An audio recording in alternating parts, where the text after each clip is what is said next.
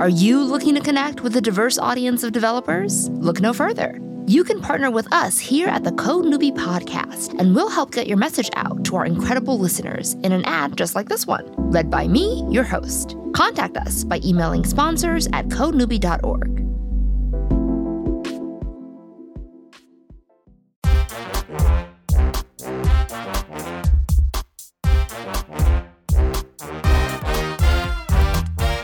Welcome to the Code Newbie Podcast, where we talk to people on their coding journey in hopes of helping you on yours. I'm your host, Saran, and before we kick off the show, I want to tell you about our incredible sponsors. Today on the show, we are continuing our conversation with open source contributor, developer, co-creator of Ember.js, founder and CTO of Tilda, Yehuda Katz. This is part 2 of our 2-part interview with Yehuda, so enjoy.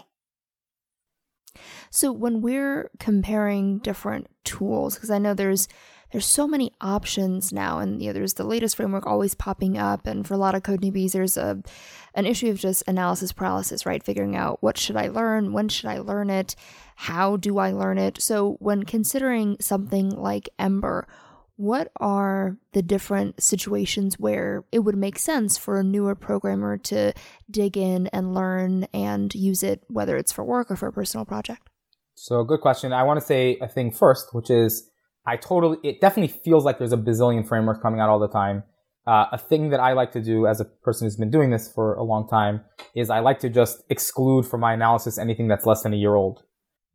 That's a good rule. That's not just because I'm waiting for things to become mature and eventually things become mature. It's because the young generation of new things, almost all of those things don't make it a year long. So a lot of the feeling that people have about there being so many things is just based on seeing a lot of things that don't make it. So just don't include those things, and if you think about how many frameworks there actually are that have made it, it's like Ember, Angular, React, Backbone, I would say at this point has not made it in the long haul. Knockout is still a popular thing. There's Vue.js, Mithril. There's some very minor ones that a small number of people use but have made it. But that's like a much smaller set of things than I'm sure someone out there is like, I've been around for a while. Sadly, if you're around for a long time and I don't remember you, and most people don't remember you, probably also a new developer should not include that. But of course, there's things like Elm, by the way, which are other programming languages in JavaScript, which for sure a new developer should not consider. I'm not saying, unless they are considering becoming an Elm programmer, which is usually not the mental model people have. So anyway, the point that I'm making is I think there's not that many things in the first place. But I think the way that I would think about it is that there's a difference. There are different kinds of environments that you might be in.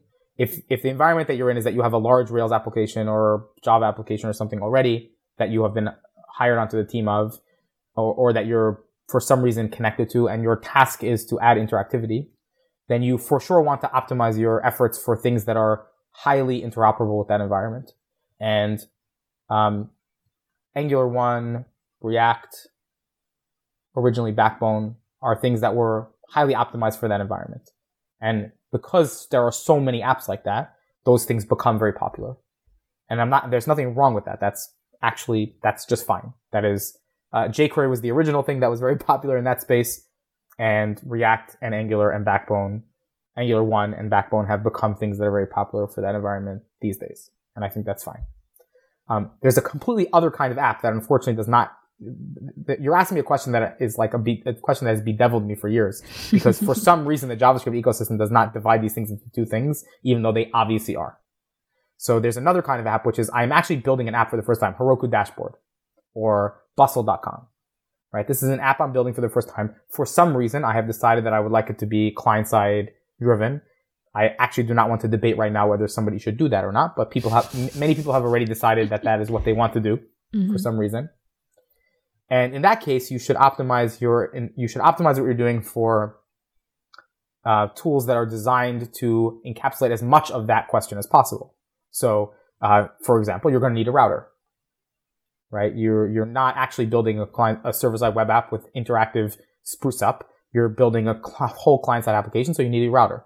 Now, everybody has a router. So Angular 1 had a router, and it had a plugin called Angular UI that had a router. React has a few routers that you can plug in. And those are totally valid things to use. But what you should do if you're trying to analyze it is not React versus Ember. You should say React plus Webpack plus React Router plus Redux versus Ember. And I think that's a fine analysis, and you might choose to use the React one. But you should also look at like how big is the community of that, right? So Ember is a community that's for building an application like Bustle.com or the Heroku dashboard. And every single person who uses Ember or built a plugin for Ember is building something for that. So 100% of the time, if you install a plugin for Ember, it is not going to accidentally forget to care about routing. Mm-hmm. Okay. So now it is also true that if somebody builds a plugin for React plus React Router plus Webpack, Webpack is a good example of where nobody ever forgets that if, for example, you're building an emoji add-on, you have to somehow get the emoji font or set of images into your production payload, because Ember has an Ember CLI. And if you install an emoji add-on, of course, people know that those assets have to get somewhere. Whereas it's quite possible for you to install an emoji React add-on, and it just doesn't happen to care about that detail. And it's like, please remember how to set that up in Webpack. That's just fine. That's a totally fine thing to do. And I think that's I will not be sad if someone chooses to use that particular suite of technologies. It's fine. But I think that is the analysis that people should do. The analysis of Ember is an ecosystem of people who are all building applications that need all those tools. And if you want to compare that to React or Angular, then you should look at the whole set of things that you have to put together to produce it. Now, it's also a valid thing for someone to say, I want to be able to make those choices on my own. And I think a lot of people actually think that, and that's fine. The cost of that, of course, is that you have to, things like, let me make sure my emoji images are actually in the payload, are something that you have to do yourself, unless there is something for the exact combo of things that you happen to have chosen. And again, there's still nothing wrong with any of that. But it's just a thing that you should think about. I think what a lot of people often will do is they'll look at just React. They'll say React seems simpler, which it is, because it's doing less things. And then they'll say, oh, I'll just figure out those things when I need them. And what I'm saying is, if you are building Heroku dashboard, you already need them. It's like part of the process. It's like you're going to need them. So the thing that's nice about Ember is that Ember folds in all those things into a set of things that you don't have to learn. But the core experience of learning Ember is a little more complicated because every single thing that you ever do includes all those things, right? So you don't have to learn how to copy emoji, but you do have to learn how to use Ember add-ons, because Ember add-ons are the thing that already knows that you have to copy emoji. Yeah, so there's more to learn up front. I don't agree that there's necessarily more to learn up front. I think we do a good job of folding in. So for example, when you make a new Ember app, Ember new whatever creates a new Ember app. And I don't think that that's a very complicated thing to learn. It's less about it being more to learn and more that you feel like you're using an SDK, right? You don't feel like you're using a primitive that feels like the web. You feel like you're using something that is quote unquote Ember, not quote unquote just JavaScript. And what I'm saying is there's no actual way to build an app that is quote unquote just JavaScript. You end up having to put the things together yourself. And the reason why Ember feels like it's Ember is because all things that are Ember are already encapsulate all these questions. So how do you build a web framework? What does that even mean? So what it actually has meant different things over time. So what it meant when Rails was being built, before Rails was being built was basically a architecture thing, like go get the Gang of Four book, pick what patterns that you thought were interesting, and then try to put those patterns into a library. Mm-hmm. And honestly, that sucked. I think everyone agrees that sucked. Yeah, that doesn't sound like fun. No, it was terrible. I'm sure people worked back then and think it was great, but the experience of using it was too much. You had to learn too many computer science things in order to be productive. So people who already knew the computers, this is the curse of knowledge problem again. People who already knew the computer science things were quite good at using them, and they were like, why does anybody not like this? But then many, many people tried to use it and could not find themselves being productive. What Rails basically did was it said what it is to build a framework is to put together a set of tools that covers the whole set of things that happen when you try to build an application of this kind in this domain. So in this case, it was a server-side web application. And what it means is that it covers, without you having to learn all the details, so you learn a higher level thing, which is how to use Rails, and then that automatically gives you like 5,000 things that you would have otherwise had to learn separately. So you learn like 20 things and you get 5,000 things. Now the problem with Rails, and people observe this and still believe it to be true about frameworks today, and this is part of why I got involved in Rails in the first place, was that it is true that you learned 20 things and it gave you 5,000 things, but those 5,000 things were a particular set of the 5,000 things. That was true like 90% of the time, but in every app, there were some cases where that didn't end up working out for you. So for example, the first app I worked on that was a production app was called Procore, which is a construction management app. It was heavily email based. We needed to send people faxes even and support their BlackBerries because that's how contractors worked back then and maybe today. It was heavily email based, and Action Mailer at the time, which was Rails' mailing system, was just not great. So we ended up having to fork Action Mailer, make our own thing that was very unpleasant, and it effectively required a full fork to do it correctly. And that meant we could never upgrade and things like that. So the thing that I cared about at the time and brought to Rails 3 when I started working on Rails 3 was the correct thing is not that you learn 20 things and that just gives you some random set of 5,000 things. The correct thing is that you take the 5,000 things and you group them together in a set of layers, and the top layer is the 20 things, right? So there's 20 things. Each one of those 20 things explodes into like 100 things, and each one of those 100 things explodes into 1,000 things. Mm-hmm. I know the math didn't work out there, but let's pretend. Yes. So at any point, if you don't like the exact detail of the thing you're doing, there's at least one intermediate layer that you could lean on that will still explode into more sets of things.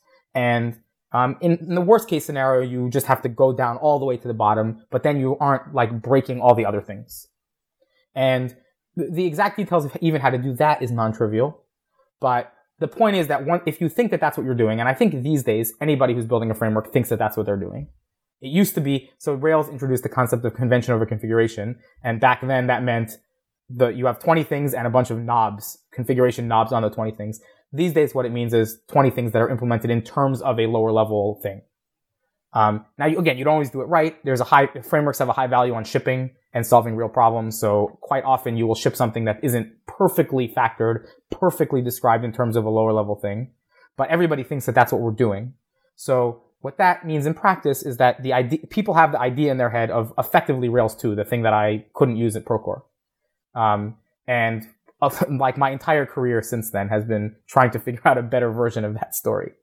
A story that still is empowering and enabling for new people, and not just new people, right? The thing that I like to think about new people is that new people just don't have any cognitive resources available. They're learning, so all their cognitive resources are spent learning. They have no cognitive resources available for other things. So that makes them very good candidates for things that you learn a thing and it gives you a lot of other things. But almost anybody, like when I'm working on Skylight, I am actually spending most of my time thinking about how the design works, about how to vertically center. I don't mean how to vertically center, but like, let me make sure this thing is actually vertically centered. What does that mean? In this font, it means this thing, right? Let me keep an eye on that. So I have cognitive resources being spent on very designy questions on how does it feel to use this? How does a user feel when they're using my tool, my app? And I don't have a lot of cognitive resources left for thinking about how to compose my libraries, how to remember that I copied this file into this other destination. And in that sense, I'm a lot like a beginner, right? I have a lot of the same constraints because I just I'm spending all the cognitive resources that I have on my product. And the only way that I know how to deal with that is to put on my framework development hat when I work on Ember and go spend all of my cognitive resources then on building abstractions, on building the 20 things, so that when my product hat is on, I can basically become a beginner again. And I don't think there's an alternative. I think as a person who has built some apps now and who has worked with a lot of other teams, I don't think that the alternative, people who spend all their time thinking about, is this a functional program or not? Where is my mutable state, whatever. People who spend a lot of time thinking about that. And those things matter. I'm not trying to say those things don't matter. But people who have to spend their programming time thinking about it are people who are not spending their programming time thinking about their product. I really appreciate that you value those two things so highly. I think that a lot of programmers value the programming part, and the design and the product as a whole takes a back seat.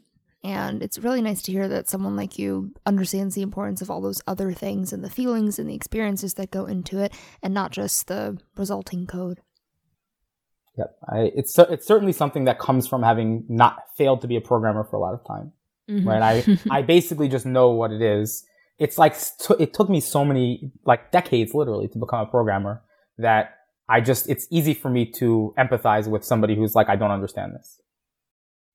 So when you first created Ember, did you mean for it to be this big thing that a lot of companies like Discourse, I think I saw Chipotle even uses Ember? Were you expecting it to get to that point, or what were your expectations when you first released it? So I certainly don't build things that I don't want to get adoption. But I would say that my main goal at the time, so my goals have not changed, actually, from the time that I started working on MERB, which became part of Rails 3 eventually. My goals are to make the DHH philosophy of convention over configuration a palatable and acceptable thing for as many people as possible. And that means evangelizing tools that are, actually, let me take a step back. Mm-hmm. So DHH said a thing a few years ago about easy bake ovens, that beginners shouldn't use easy bake ovens. Beginners should use the real thing. And I totally agree with that. And what he explicitly meant by that was that we shouldn't cordon off the universe into beginner developers and advanced developers. We should create tools that are good for beginners and advanced developers alike. And I've thought about this a lot. A part of the reason for that is that beginners, of course, have to ask questions on Stack Overflow. And of course, there's no dividing line.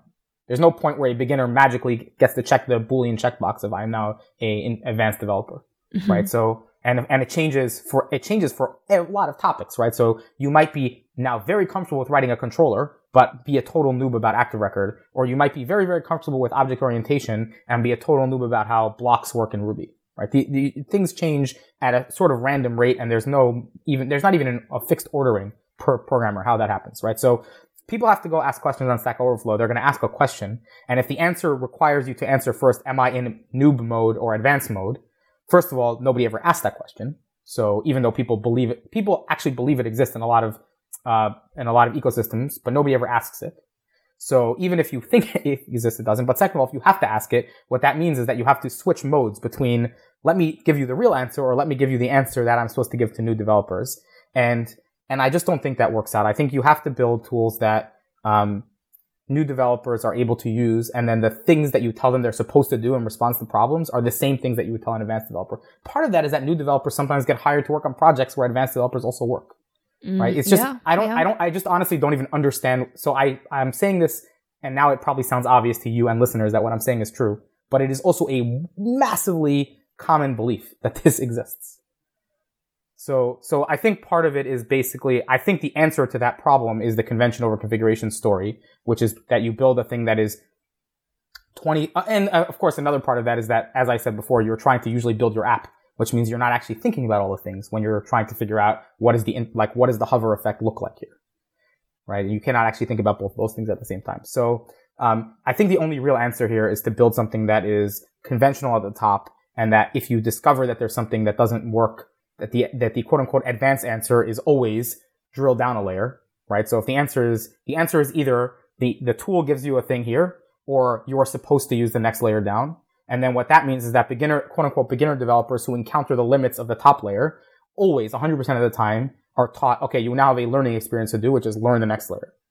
And that means that when you're learning the next layer, if you have a question about that, you're asking it in terms of exactly the same thing as the advanced developer. And I think that just works out. Again, you don't always get the details. Nobody can build perfect software, so you don't always get the details right. But if you're trying to do that, I think that ends up working out. So my goal since, 2008 approximately has been to build tools that fit this philosophy. And what I have noticed is that in 2016, I noticed it back then, but it's become worse and worse and worse. Increasingly, people in the world think that the correct answer is that everyone should learn tiny little primitives and put them together themselves. And I just don't think that, I'm not against that philosophy in principle. I think some people can use that if that's what they want. But there is so little of the alternative that is even given a seat at the table, right? In other words, if you build, it is an acceptable slur in the programming community to say monolithic or magic. The word magic is allowed to be, so and all magic means is abstraction. There was somebody who wrote a blog post recently where they said, all this is doing is hiding the complexity behind a convenient interface. And I said, that's our job. That's literally our job. I tweeted that, right? So I just think it's actually acceptable for you to write that in public, to say, all you're doing is hiding complexity behind a nice interface. That is, if someone is allowed to say that, and people will believe that they have attacked something. That's such a common thing that I see my job, and I think anybody else who's listening who works on frameworks, our job is to actually show the world that is not the only option.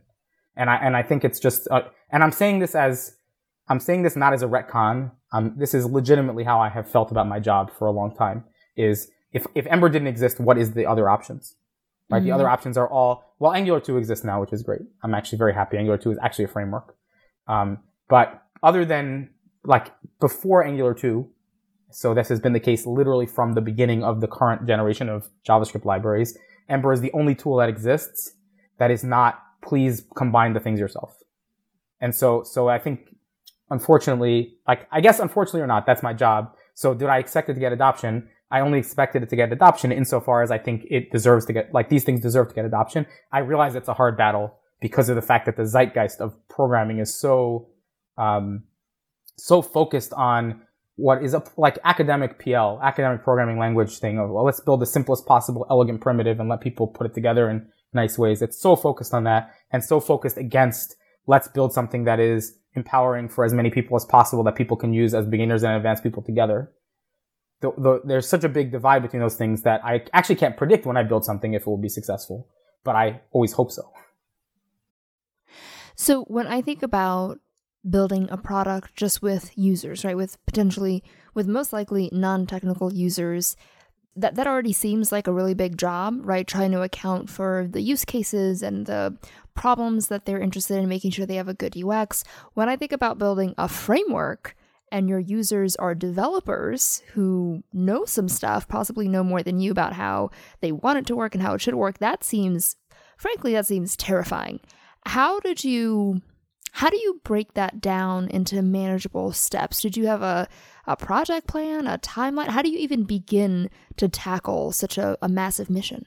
So I used to be much worse at it than I am now, so I can only say what I do now, which has worked quite well, and I also is almost identical to what the Rust project uses. So I think, first of all, I sort of alluded to this before, the most important thing is to express clearly and repeatedly what the core values are of your project.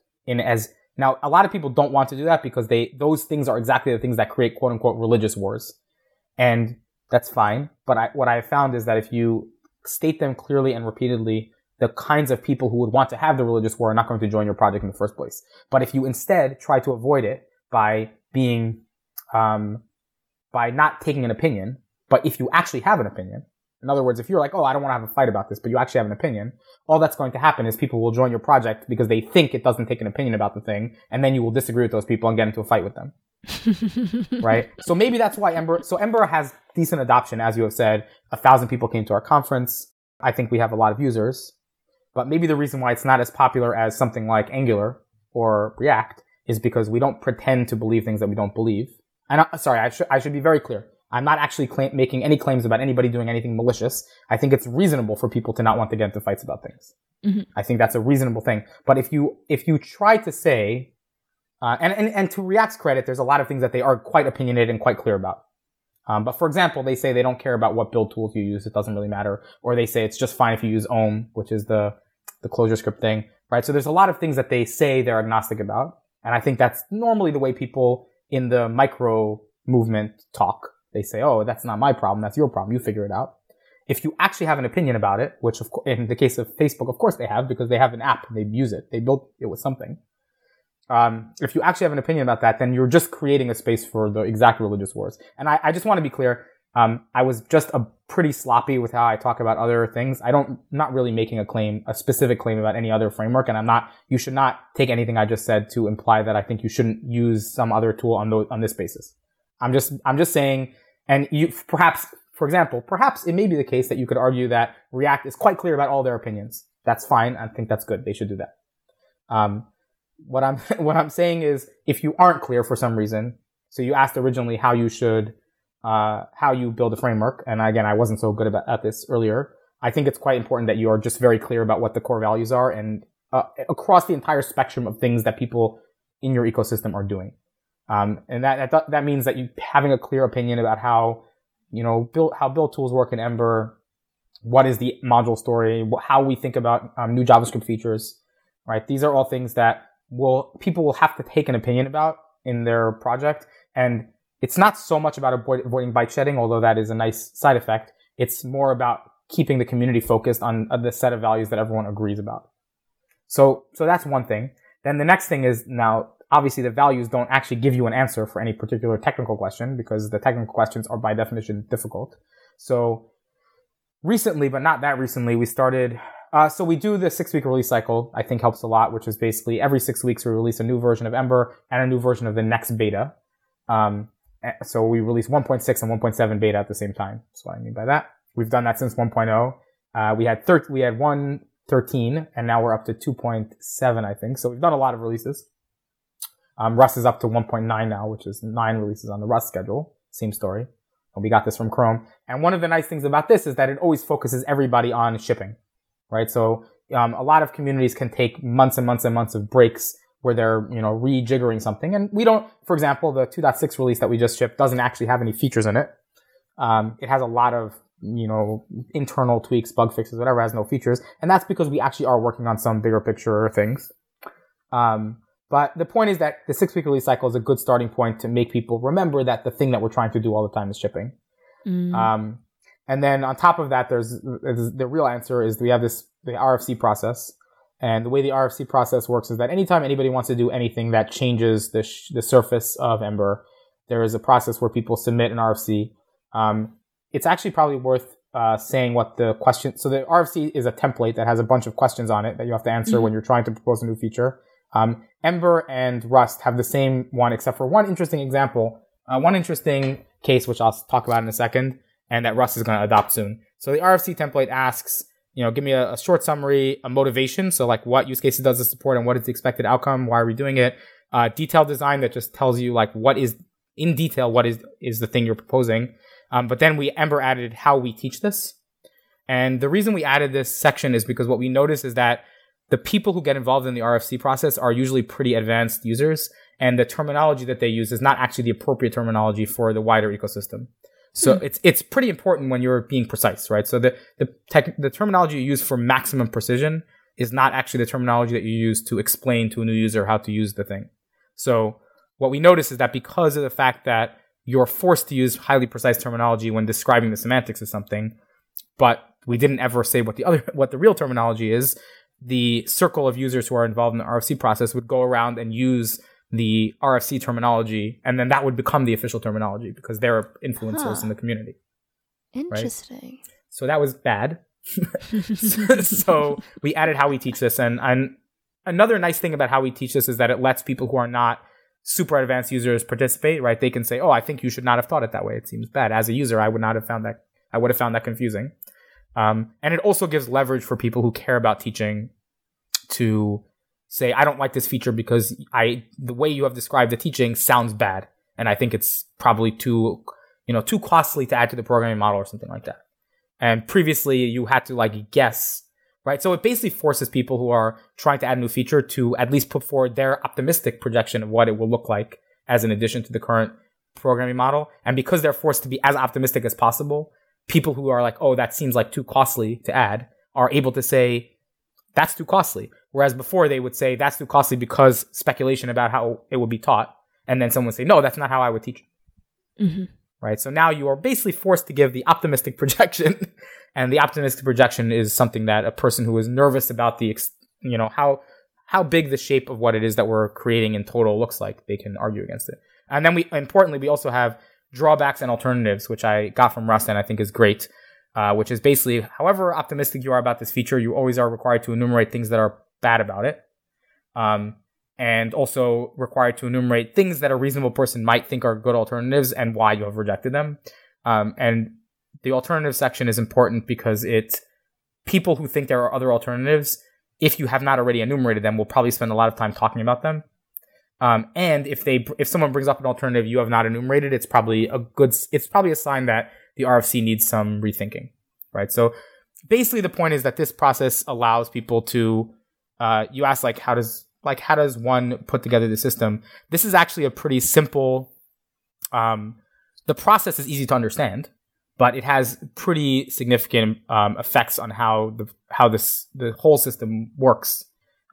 Specifically, one of the things that it does that's very nice is it prevents the core team, which in Ember's case is not at one company, but in some cases are, from making decisions as a group without ever saying in public what the reason is. So in Ember, that's just impossible because even core team members have to write RFCs that are as detailed as this and have to go through the exact same process. Interesting. And in Rust, which has most of its people at Mozilla, it has the same positive effect. So, yeah, you've clearly put a lot of thought into the process of things and being very aware of who are you possibly excluding, including how do you make people feel about being a part of the project. And that's awesome. That's really great to hear. Seems good. Mm-hmm. So what has been the hardest part of building Ember? There are basically two hard parts. The easy hard part is technical. Quite often, because we're trying to solve problems in a pretty universal way, and that means like covers 90%, and then there's a nice layer underneath that other people can drill down into, the technical problem is usually quite hard. So, for example, right now we're working on reshuffling the directory structure of Ember applications, and that is like the hardest project I've ever worked on in my life, even though the implementation is not very hard. But and figuring out how to do something that satisfies all the constraints but doesn't feel Baroque. Like it feels natural and also satisfies the constraints at the same time is hard. So that's hard. I think an even harder thing than that is being very conscious all the time about how people interacting with the project feel. So I talked about this a lot. I don't have to reiterate all the things I already said, but it's just really natural, especially on a bad day, if somebody comes into your project and starts complaining about something, to tell them to shove off. And it's important not just to remember that you shouldn't do that, which I think is a good thing to remember, but I find that a thing that I guess I talk to people about this and most people feel sad, right? So if the way that you think about it is the rule is you are not allowed to say not nice things to people, and somebody is repeatedly throwing not nice things at you, it very rapidly becomes a very painful process that just it feels like trapped, right? It feels like I have no way out. This just sucks. I don't know what to do. My life is terrible. I should not be working on open source. And the thing that is hard to remember, but which makes this better, is it's hard to remember that the people who are talking to you, who are faceless and sometimes don't even have avatars, but are just talking to you, are experiencing an actual thing in their life.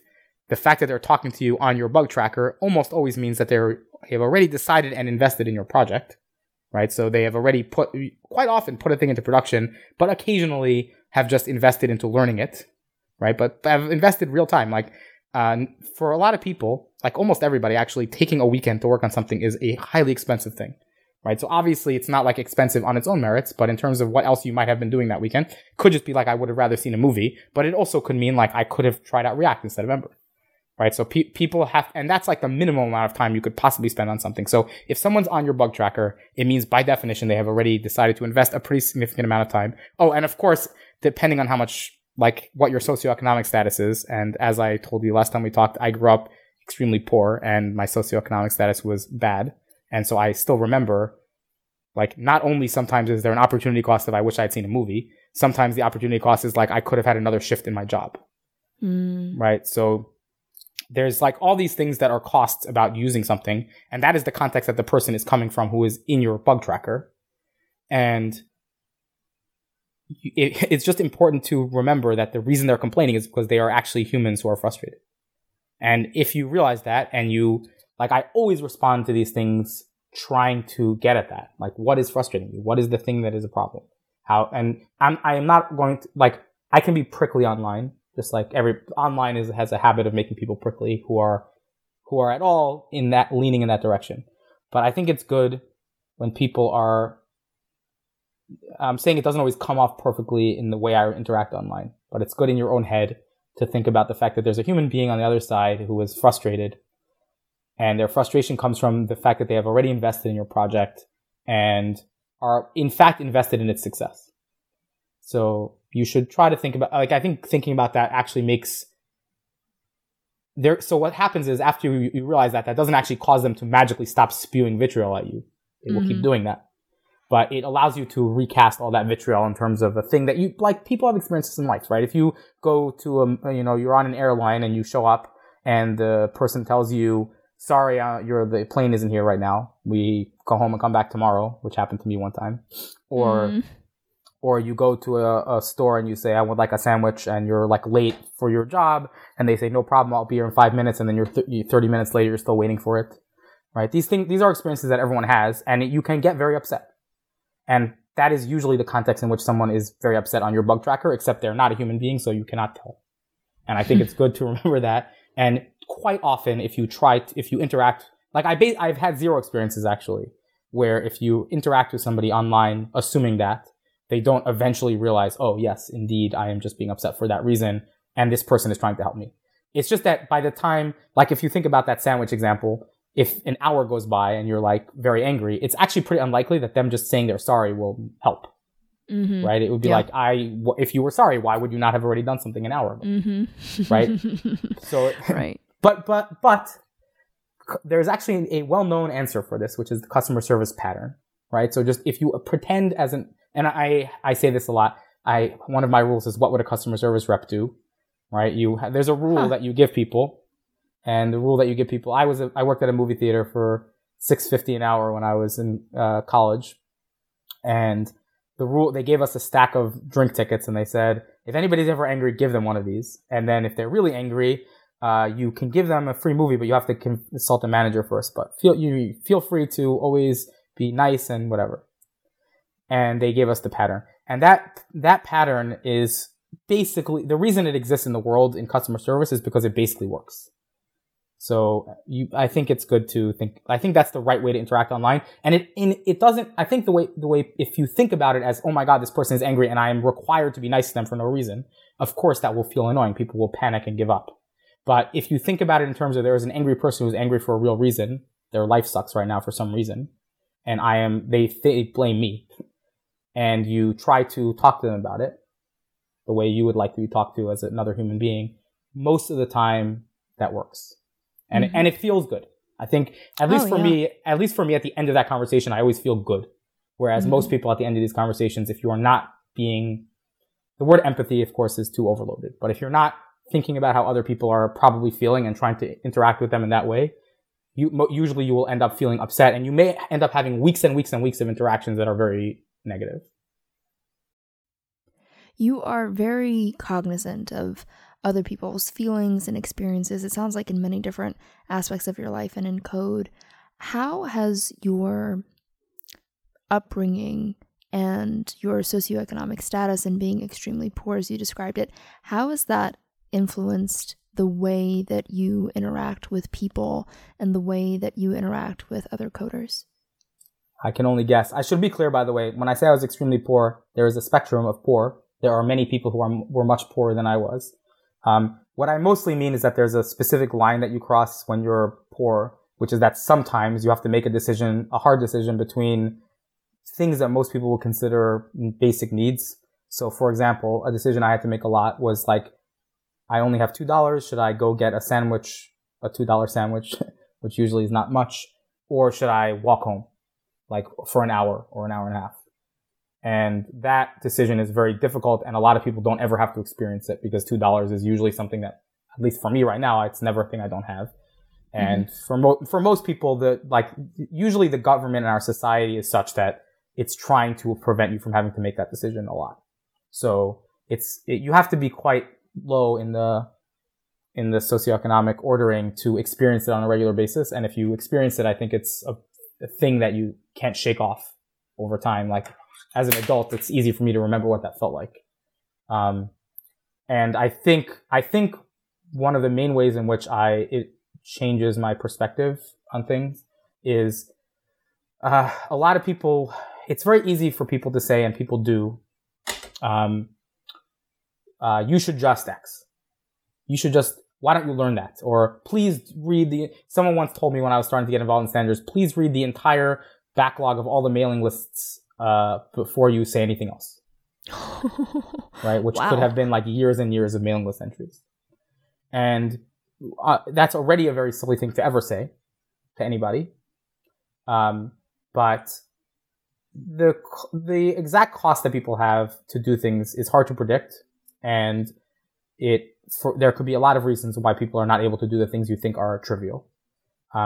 So I think, for a good example of this in general is, if somebody already has a couple of jobs, so I had a couple of jobs in college, somebody already has a couple of jobs, they have to really optimize their time for things that are probably going to pan out. And it is already very hard to optimize your time for things that are the future, right? So like going to a class is already hard to optimize for because you are literally deciding to go to a class instead of taking a shift at work. So you already are going to like not be able to, I didn't have a kid at the time, I still don't, but you already have like, oh, now I cannot give my child food, or frankly, I cannot pay my cell phone bill. Some people think, oh, you're poor. Obviously, if you have a cell phone, that's fine. Obviously, that's not true. And the decision to do something instead of paying your cell phone bill is still a hard decision that you have to make. And so I think it's important to realize that people who are already full up on responsibilities that are necessary to make basic amounts of money are going to be it's going to be hard for them to do trivial and unneeded things in order to hopefully get a better future. So I think, as I said to you when we talked, I think community colleges are actually pretty optimized for trying to deal with this, in the sense that community colleges already have quite good financial aid programs.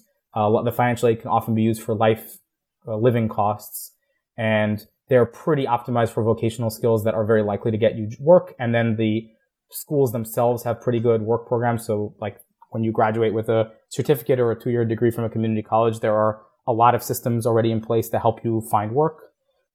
There's already systems in place to help you hook into your welfare, food stamps, stuff like that. I think these things are good, but that's a very far cry from things like boot camps, but especially from like someone is showing up in my open source project. Like imagine someone shows up in your open source project and they decided, oh, I've heard Ember is cool and I think it probably will get me a job, although I have no idea how. So let me learn Ember this weekend. They learn Ember and then they show up and start saying they have confusion, but they happen to be, their personality makes them say a somewhat negative thing, right? Obviously, it's not very useful. Like that person is already taking a massive risk to try to learn Ember.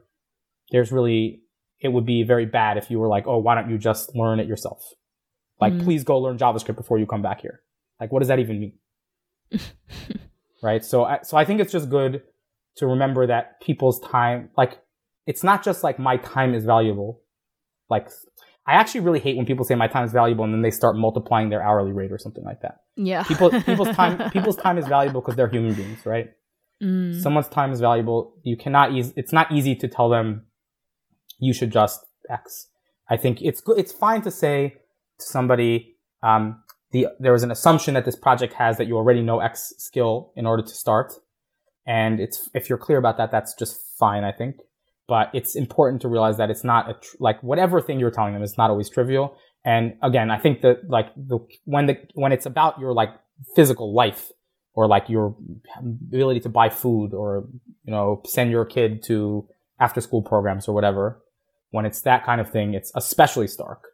But there's a sliding scale of this. Like for every person in the world who is trying to do something and is frustrated, they're frustrated because time is not free from a human perspective. Mm-hmm. Yeah. Very interesting.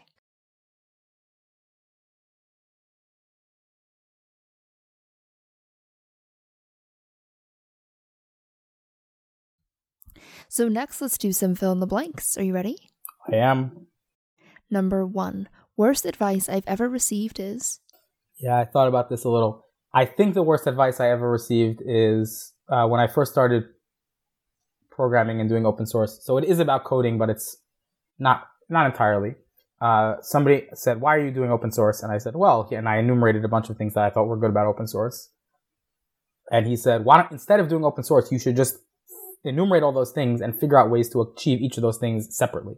So, you want to meet people? You should couch surf. You want to learn programming? No problem. You can like read a book. And I basically was like, well, that is all true. First of all, I cannot even enumerate all the list of things because I don't know them. But second of all, there are certain kinds of things that are that are good at doing a lot of things together. And open source feels to me, I said at the time, and now it is self-evidently true, as a thing that achieves the set of goals that you have much more efficiently than trying to do it separately. And I think people because of the fact that a lot of the things are small, like a lot of the benefits are small, people imagine like, oh, that is a waste of time, especially because it has a high cost of time. But the combination of all the things that you get out of doing open source is much higher than the cost, like by far, by orders of magnitude. Right. Number 2, my first coding project was about? So I already talked about this. It was the QBasic Carnival program for my family. Did they actually play it? Yep. I mean, it was the 80s. Yep. Yeah, people played it. We liked it. I actually took user feedback and made it better. Nice. But again, it didn't end up causing me to become a programmer. Number 3, one thing I wish I knew when I first started to code is? So we've also talked about this, but it's basically that everybody doesn't know a lot of things at any given point in time, and not knowing something doesn't matter. Right? So at any point in time when you're programming, if you're trying to learn something, you're trying to learn something that, first of all, a lot of other people have tried to learn before. And I guess another way of saying this is it's hard. Learning is always hard. It's hard for everybody. So if you experience that learning something is hard, that doesn't say anything at all about yourself. It just says that you're learning something, and you should not give up simply because it's hard. Yes, definitely. So next, let's do some shout outs. Do you have a couple for us? Yep, I have 2. One of them is a book that Leah has written. She is CEO of Tilda, and she runs EmberConf and ran GuguRuCo before. The book is called Event Driven, and it's just a book about running events. And I would definitely recommend that anybody who runs events, including even little events like meetups, redates, it's not philosophical, it's extremely tactical, but it's chock full of tactical advice that you would not necessarily have arrived at on your own. And if you get to the end, like if you read through it, you'll find for sure things that you wouldn't have thought of, but are cheap and easy ways to accomplish things that you want to do. Oh, that is awesome. Because I was thinking to myself, I see tons of blog posts on conference organizing and putting on meetups. And I always said to myself, man, there really should be a book about it. Because like you said, I feel like it's one of those things that you don't really know what you don't know until you go through it yourself, and that's a very expensive way to know things. So I'm really excited about this book. I think a more general point, which is why I like it a lot, is that a lot of people often think when they're first trying to do something, they have like a very Yagni, you ain't gonna need it attitude, which is basically like, oh, I can do this, and then someone will tell them, oh, you should actually do this other thing instead, it's better, and they'll say, it seems too hard. But a lot of the time, the thing that someone is telling you is better doesn't actually take more time. It's just that you haven't learned it yet. And I think there's so many cases of that, but event planning is one of these cases where the amount of time it takes to do a good job versus a bad job is approximately the same amount of time. It's just that you have to have done the right set of things. So that actually reminds me of when I was in school. I was a psychology major, and when I was in school, we learned about a study where there was a task someone had to do on the computer, some very basic administrative type task, but in order to do it, they had to learn some new tool. And the person being studied was given the choice of, learn the new tool and do it in half the time, or don't learn the tool and just do it the way you were doing it, which will take twice as long. And most people chose the way to do it. And when they were asked, they said, oh, I just don't want to go through the process of having to learn the new thing. Just the learning of it was just such a mental barrier that even though it was more efficient, they didn't want to do it. I mean, a concrete example of this in the book, and my second shout out is related to the same thing, actually, a programming version of this. The example from the book is talking about how you're supposed to do registration. So, let's say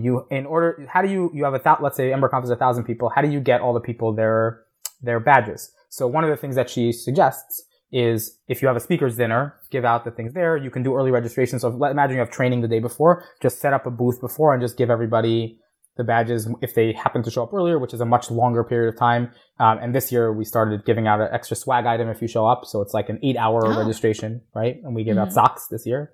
Nice. Oh, I love socks. But these things you already had the training. Your human being already had to be there.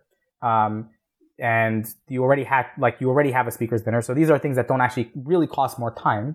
You just have to know about it. And then once you do it, it just actually saves you effort.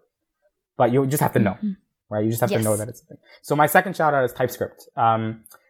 TypeScript is also a thing that people feel like it's going to be scary. Certainly I've Ruby most of my career in JavaScript. So static typing feels scary. So it seems easy to imagine that if you use TypeScript, it will use a lot of time. But TypeScript has been very careful about allowing you to only use types in parts of your code where you need it. The payoff is pretty high, both in terms of tooling and error avoidance. And I'm not saying everybody should use TypeScript everywhere, but I'm saying it's worth knowing it. It's worth knowing it because there are certain kinds of problems that are sort of deeper problems where it's very valuable to know, to clearly communicate to yourself and other programmers what it is that you're doing beyond comments, and the value is high, and it's just learning. And so I think it's a tool worth learning, worth having in your tool belt. Yeah, awesome. Oh, and for the book about events, what is the name of it, and where can people find it? It's called Event Driven, and I will give you a link. Awesome.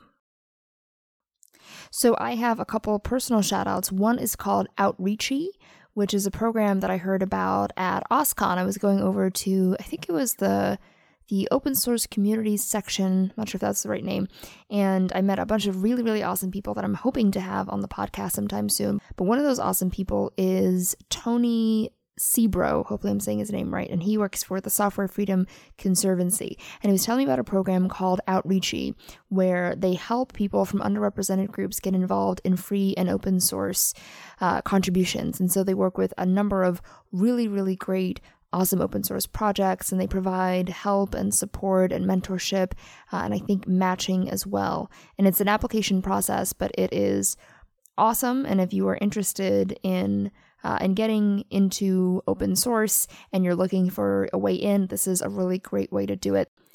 The program is also entirely remote, and you get a stipend. You get $5,500. So trying to make it a little bit easier, a little bit more doable for people to contribute their time and to get involved in open source. So definitely check out Outreachy. And if you're not an applicant, consider donating. They have a donation button on their website, and they're doing really great stuff. My second shout out is, so Kat Small, who is I don't know what to call her. She does so many things. She does UX, she does game development, she's a developer, and we actually had her on episode 22 of the podcast called Intro to UX. And she recently launched a personal newsletter, and I know a bunch of people have personal newsletters, and I subscribe to a good number of them, and hers is just awesome. It's so, so awesome. She has a little section at the very beginning where she talks about what she's been up to and gives you a little update on her life, which is exciting because she does a bunch of events and speaking and teaching and a lot of coding. So lots of fun stuff to hear about.